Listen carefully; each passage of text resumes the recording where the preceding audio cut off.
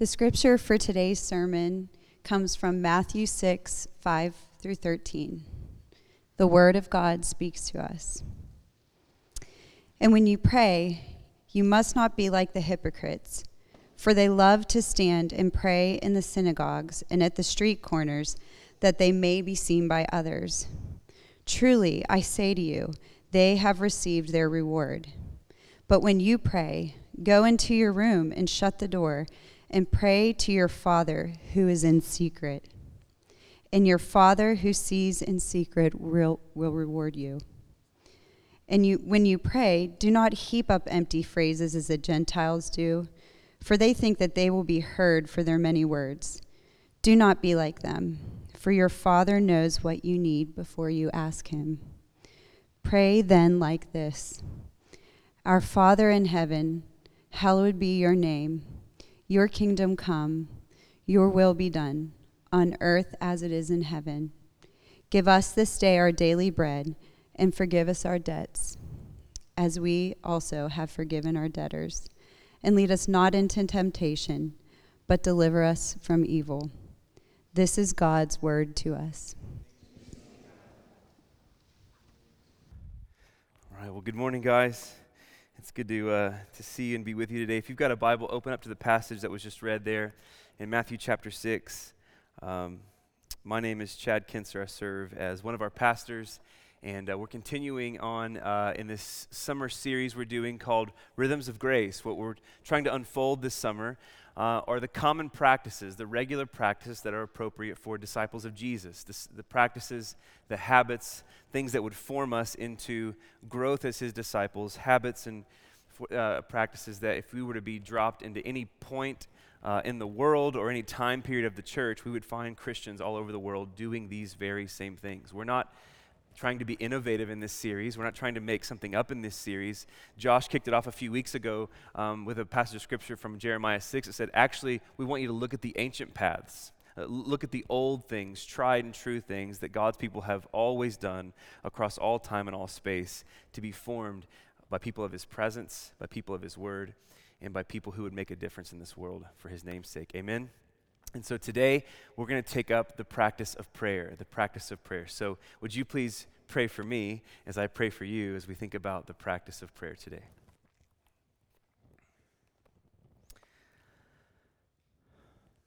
Father, we come to this subject today. We come to the practice of prayer today, even now as I pray, aware of how often I don't do what I ought to do. Father, thank you that even as we offer this prayer today, we don't have to be confused as to whether or not you would hear us, or we don't have to even wonder whether or not you want to hear our prayer or help us in this hour because we're deficient. We offer this prayer in the name of Jesus, which gives us confidence that you'll actually help us this hour. We offer this prayer in the name of Jesus, who's even praying for us right now as we pray to ask your help this hour. And so, Father, for the variety of places we come into this room thinking about prayer, the effectiveness of prayer, our confusion about prayer, our doubt whether or not prayer even works. God, I just pray, Holy Spirit, would you meet us in every individual place that we are? You know how to parse through a single sermon into individual hearts. So I ask that you would do that today. I ask that you would help us today. I ask that you would meet us today for the sake of your Son, Jesus Christ, and by his mercy with the help of the Holy Spirit. And to the glory of the Father, we offer this prayer. And we said, amen, amen. Well, several years ago when my oldest daughter was around 6 years old, I was putting our girls to bed, and we were praying before bedtime. And I was starting into my prayer. I'd already kind of said a first few words, and my daughter interrupted me, and she said, "Hey, where is God?" Putting her to bed. Very junior varsity question at that hour of the night, right? Where is God? And I said, well, God is everywhere. She looked at me with a confused look, and she says, so he's on the roof. And I said, well, kind of. And she looked back at me a bit more confused. And so I did what any good father would do in that moment. I started downloading for her the incommunicable attributes of God there at bedtime. Highly understandable, highly relatable, just sort of moving on down the road. She looked at me all the more confused. I promise I didn't do that to her.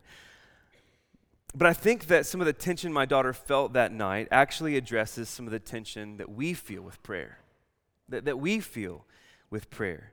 There are certainly times that we pray that are filled with confidence and assurance, and we believe deeply that we have God's ear and He cares about the things that we're praying about. But other times, and maybe even to be honest to say more times than those, there are times we pray where we're confused and we're not filled with that same kind of assurance. We're left with questions.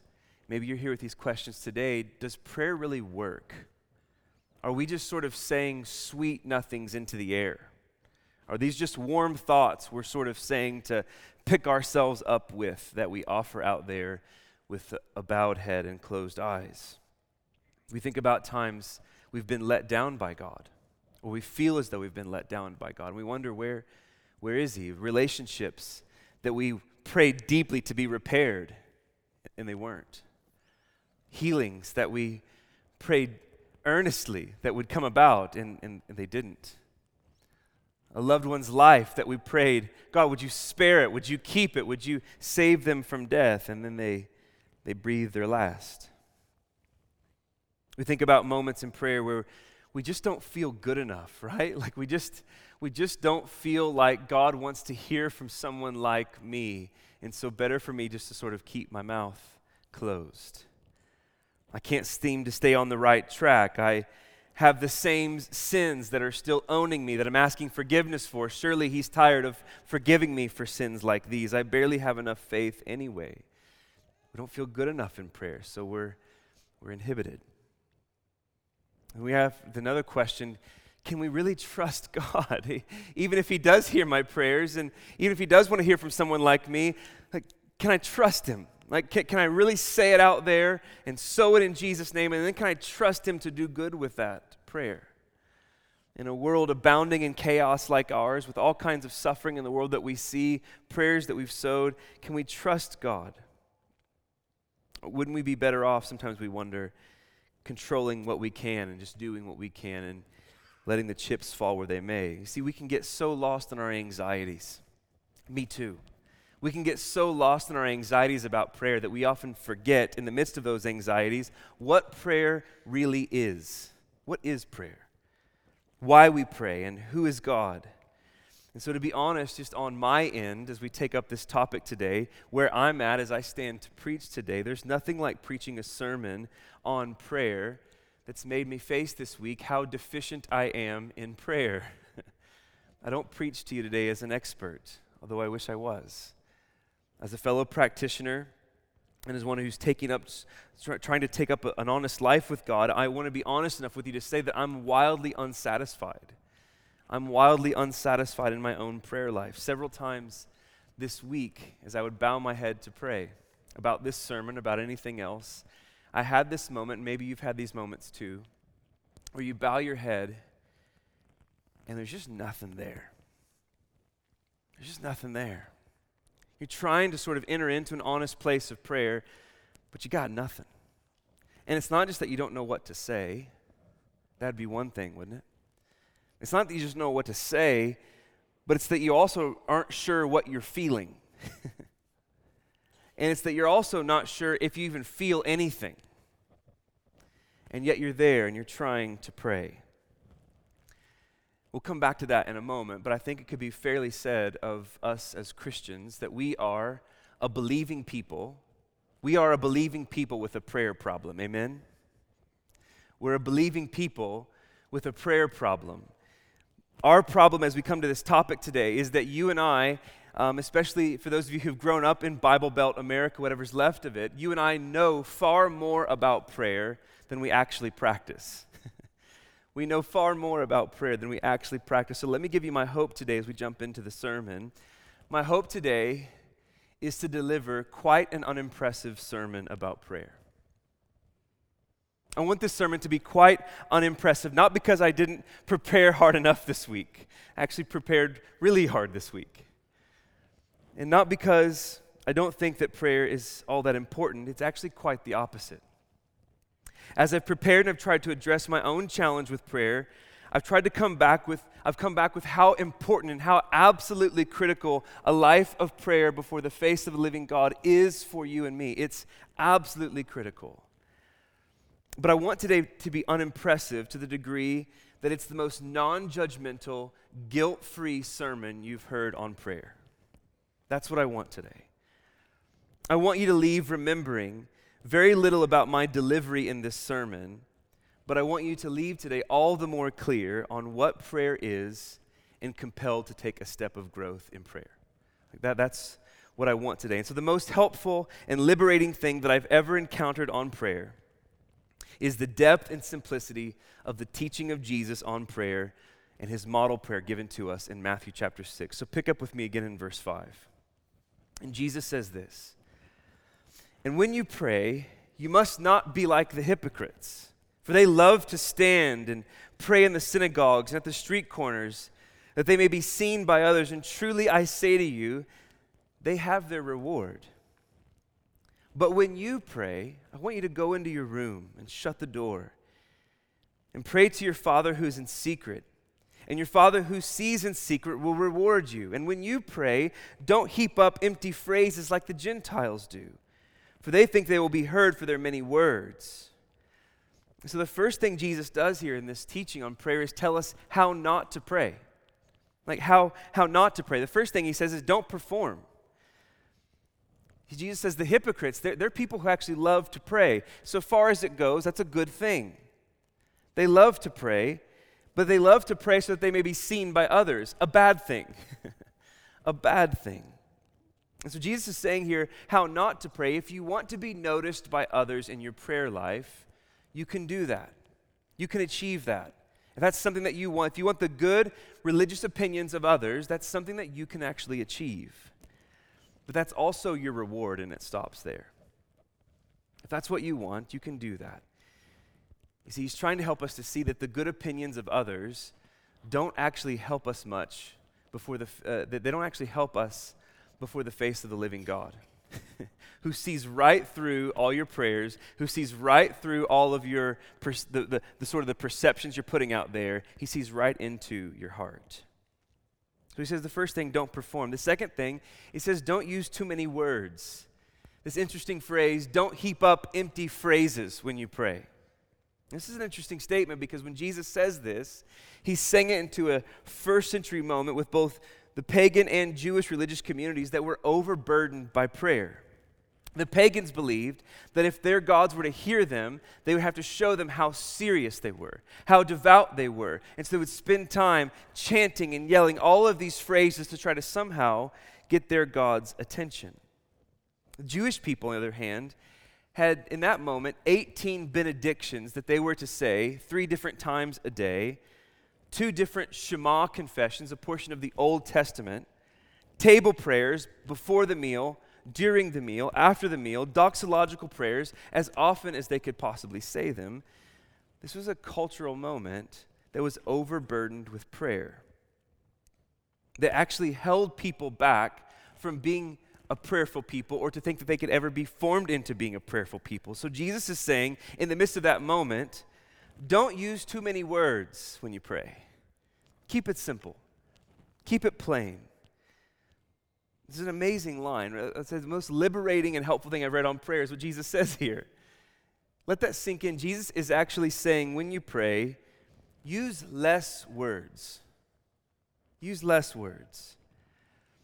Scholar Frederick Bruner says it this way: prayer is not an intelligence briefing before God. It is, though, an intelligent conversation with God.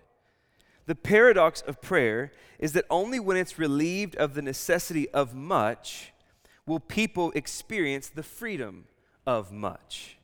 When disciples know they don't have to pray much, they will surprisingly desire to pray more. They will desire to pray more. You don't have to put on a show, maybe to say it plain, you don't have to put on a show to earn God's attention. Whether or not you care about the opinions of others, you care about God's opinion. And Jesus is actually saying, you don't have to put on a show to earn his attention. You don't have to wave your arms to get him to notice you. You don't have to do it. Why? Why is that the case? Why is he telling us this? Look at verse 8. Jesus says, "Do not be like them, for your Father knows what you need before you ask him." Your Father knows what you need before you ask him. So there's no convincing God. You don't have to convince him to give you a hearing. You don't have to beg him to bend his ear to you. If he's your Father, what Jesus is suggesting, right to the point will do. Right to the point will do. Very often my kids will just yell, "Dad." They'll just yell it, and very often it feels to me as loud as they can possibly yell it in my house, right? They'll yell, "Dad." And most of the time when they do that, they don't need to explain why they're yelling my call sign in the house to sort of just feel the Top Gun, rhythms here. They don't have to explain why they're yelling my name. They just simply call it out, and that's enough to turn my head. That's what Jesus is getting at here with prayer. Calling out. That's the point he's making with God and with prayer. And so I want to ask a quick question here before we move to the bulk of the model prayer. What would change? What would change about your prayers? What would change about your life if you really believed that you didn't have to impress God?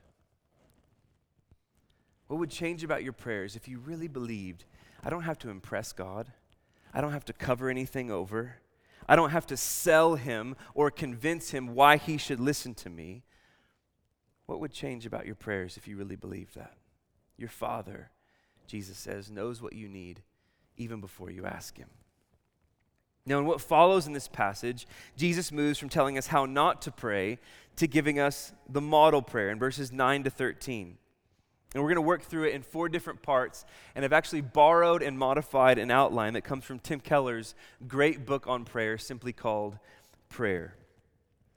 And so the first thing I want you to see today is that prayer is the nearness of God and a deep breath. Prayer as nearness and a deep breath. Notice verse 9. Jesus says, "Pray then like this," first 2 words, "Our Father." Pray then like this, "Our Father." This is a breathtaking thing that Jesus gives us in this prayer. This is the only time in any of the gospel accounts where Jesus uses this phrase, "Our Father." Every other time he will either say, "My Father," or when talking to the disciples, he'll reference God as "your Father," which is already grace upon grace. But when Jesus says, "Our Father," he's doing something breathtaking. To quote again from Bruner, he says, when Jesus gives us the right to call his Father by the address "Our Father," he's passing on something of his own priceless relation to God. This is Jesus' greatest gift in the Lord's Prayer. Without much celebration, it just passes through 2 words, right? Without much celebration in this simple text, believers are adopted into the family of God. And this simple word, "our," is the joy of the whole gospel. We will never be able to calculate the honor that has been done us by being allowed to say, "Our Father." So Jesus came to make his Father our Father. Notice here, there's no favorites. There's no exceptions. It's not that some Christians have God more as their Father than other Christians. Jesus is letting us lay hold of God the same way that he does. He's telling us to say with him, literally what's happening in this first beginning of the model prayer. Jesus is literally putting the words in our mouth and asking us to join him and say, "Our Father." Our Father. And so maybe just to be honest for a moment here, no matter how bad your experience has been with your earthly father, every one of us in the room knows the ache inside of what a father is supposed to be. Even if you've had a bad father, you kind of know deep down what a father is supposed to be. And this is what Jesus is trying to show us about God. The only danger for you and me in thinking of God as Father, the only danger for you and me in encountering and saying with Jesus, "Our Father," is that you and I would go on through our lives thinking and encountering God too little in this way. That's the only danger. It's impossible for your thoughts, it's impossible for your hopes of what a good father is supposed to be to outstretch the character of God. You can't possibly outdream God and what he is as a good father. You can't do it.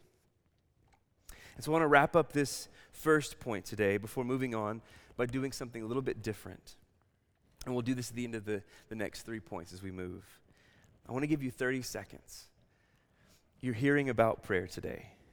You're hearing about who God is. I want to give you 30 seconds to practice this. And so right there, quietly and personally where you are, I want you to offer the Our Father prayer to God.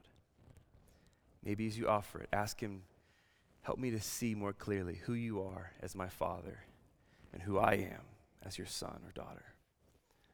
Take up 30 seconds with God.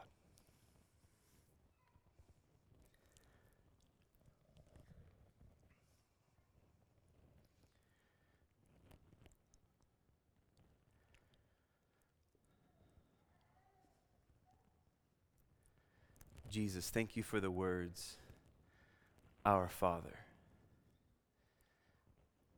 Jesus, thank you for letting us say those words. And so together we want to say, Our Father.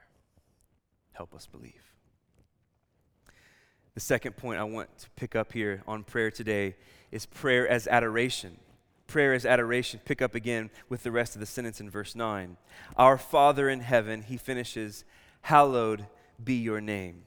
Hallowed be your name. This is a prayer that God's name, that God's reputation, that his character, that his honor, that everything that he is would be celebrated, would be praised, would be honored, would be experienced in the world. And so what Jesus is saying is you don't just have a father, that would be amazing. You have a Father in heaven. He's speaking of tenderness and strength, gentleness and authority. And notice that the prayers of awe and adoration, they come before all other types of prayer. He tells us here to pray, hallowed be thy name, before give us our daily bread.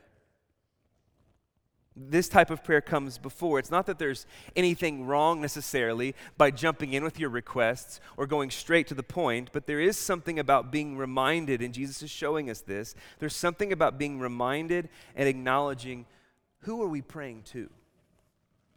Who are we praying to? When he says, hallowed be thy name, Jesus is inviting us to be connected with reality.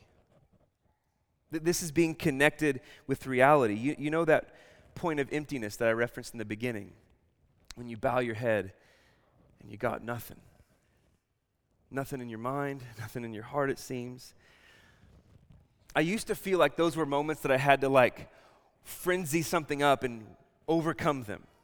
Somehow get past them. But I'm learning more and more that those moments are a gift, actually, rather than something to overcome.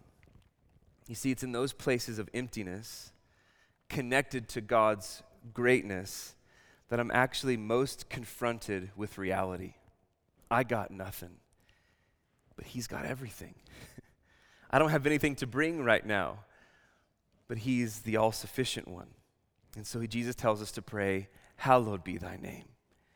Literally what that phrase means is make your name heavy. Make your name experienced. Make it heavy in the world. Make it heavy in my mind. Make it heavy in my affections. Make it heavy in my relationships. Make it heavy to me, God. Hallowed be thy name. And so I want you to think for a minute before we practice this prayer that everything else in your prayer life is circumstantial. Right? Everything else is circumstantial. The reason that you pray prayers of repentance is because you've sinned. It's based on that circumstance. The reason that you ask for things is because you need things. The reason that you seek healing is because you need it or you're sick. The reason that you intercede for things in this world is because evil stuff has happened. It's all circumstantial. But not prayers of adoration, not the hallowed be thy name prayer. This is the one thing that never changes. God never changes. He never diminishes. He never ceases to be good. And this prayer of awe, this prayer of adoration, it actually anchors us in reality. So Jesus says, pray, hallowed be your name. I want to offer you 30 seconds here and ask that the greatness of God's name would be felt and experienced in your heart, in your mind, and in the world.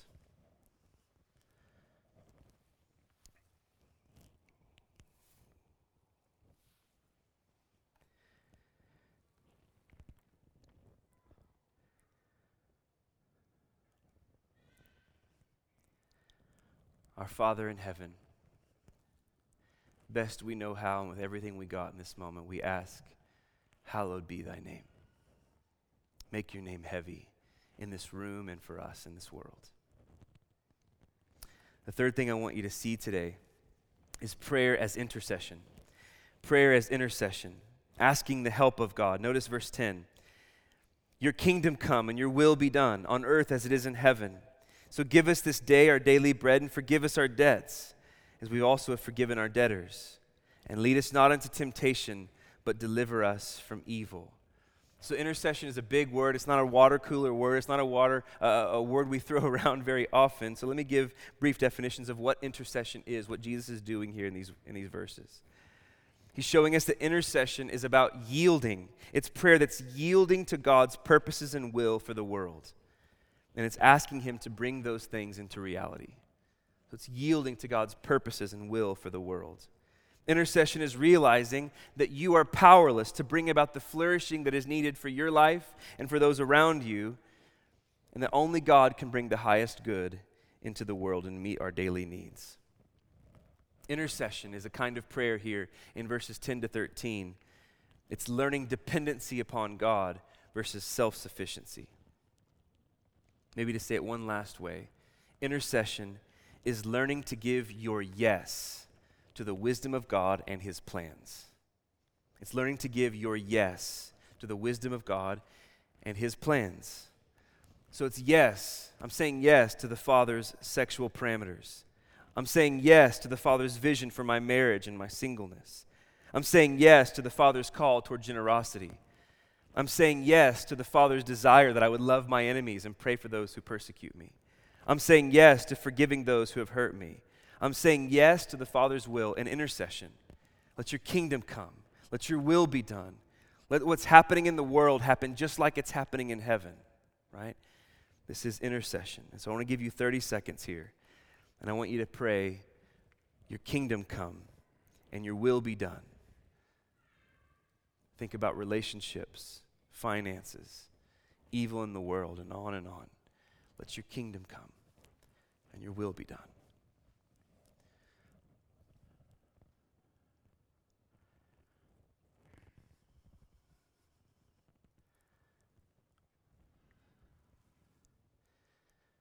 Father, let your kingdom come. Let everything about you and your hallowed name come into this world and happen in this room and in our neighborhoods, in our families, and in our homes, just like it's happening in heaven. Would you order our lives, order the places that we enter into? Would your kingdom come and would your will be done? Amen. This last portion today is this, prayer as habit.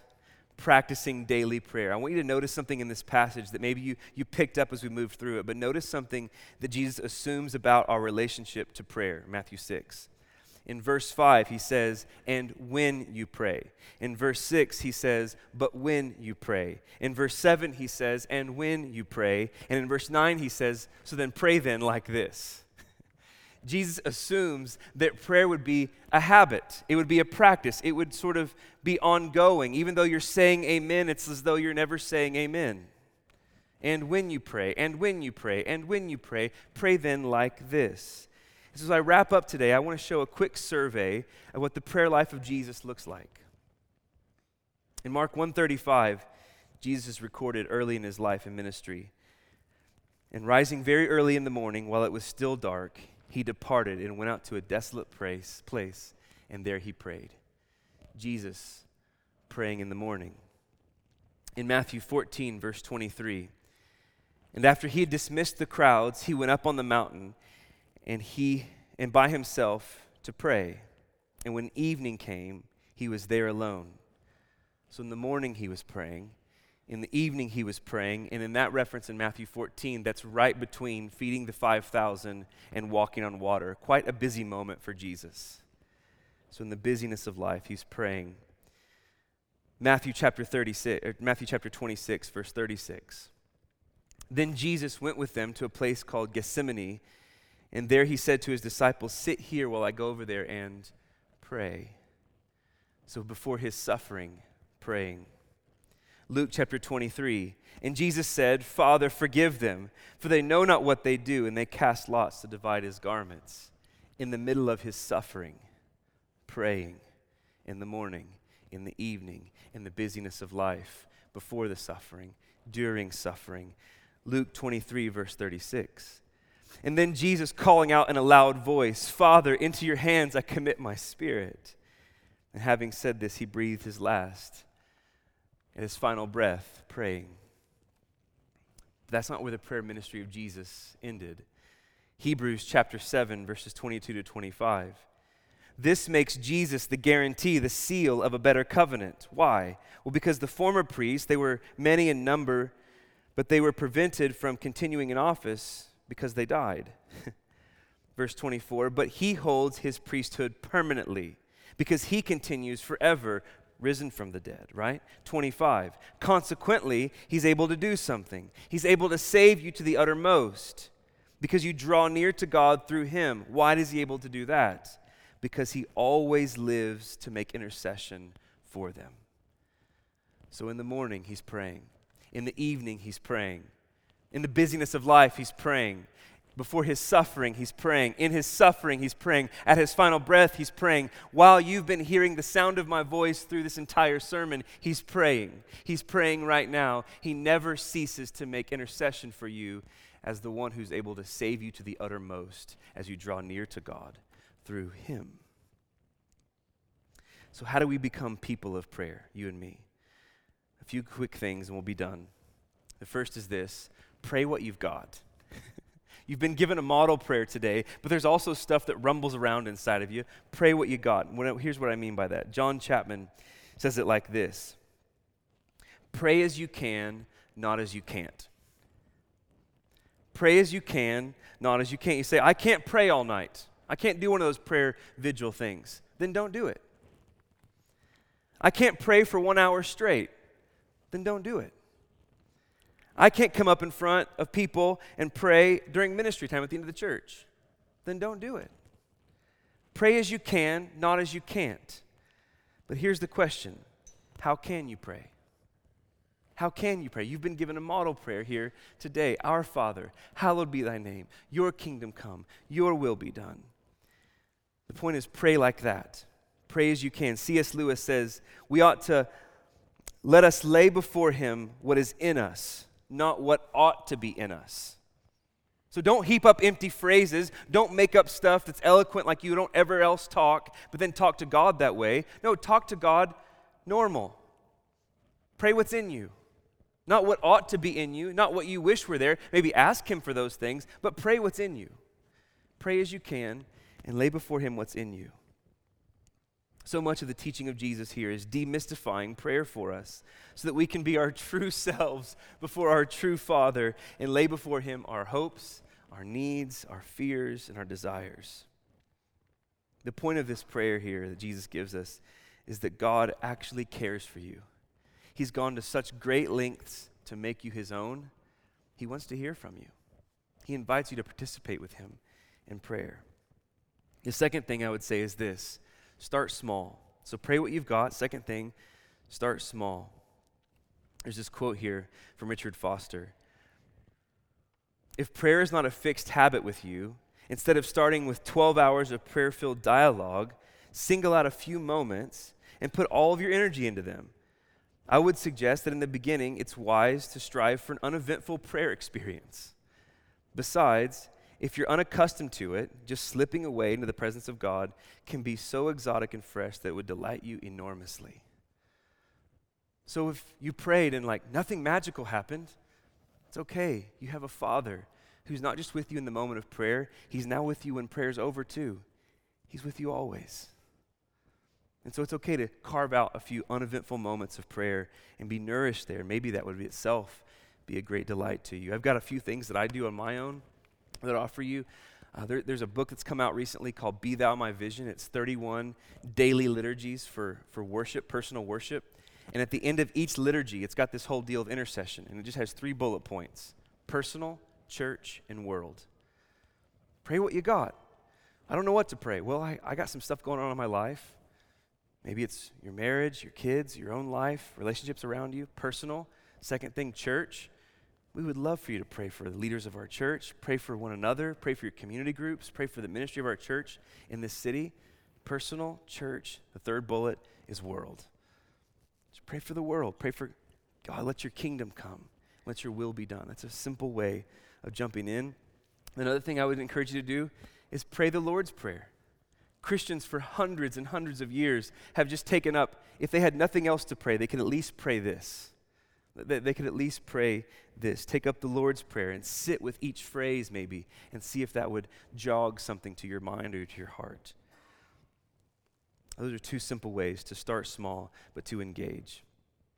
This week, I wrapped up one evening sitting with one of our other pastors, Dr. Jonathan Poe, who is a doctor in an eye clinic. And he walked in and he had one of his longest running patients with him. He was a 70-year-old man. He's been walking with Jesus for 60 years. They've gotten to know that over the course of a decade, being a regular patient in his office. He walked into the visit with this patient, this client of his, and he noticed he was reading there a book, Disciplines of a Godly Man. And so he asked this patient, hey, what are you reading there? You reading about the disciplines? And this 70-year-old man who's been walking with Jesus for 60 years said, after 60 years of walking with Jesus, I've still got work to do.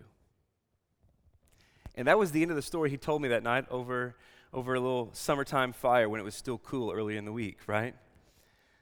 But I thought that was a powerful story for us today because the whole point of that man in his 70s, the whole point of us today, the whole point of us doing this series, talking about the simplicity of prayer, the whole point is just to stay on the road.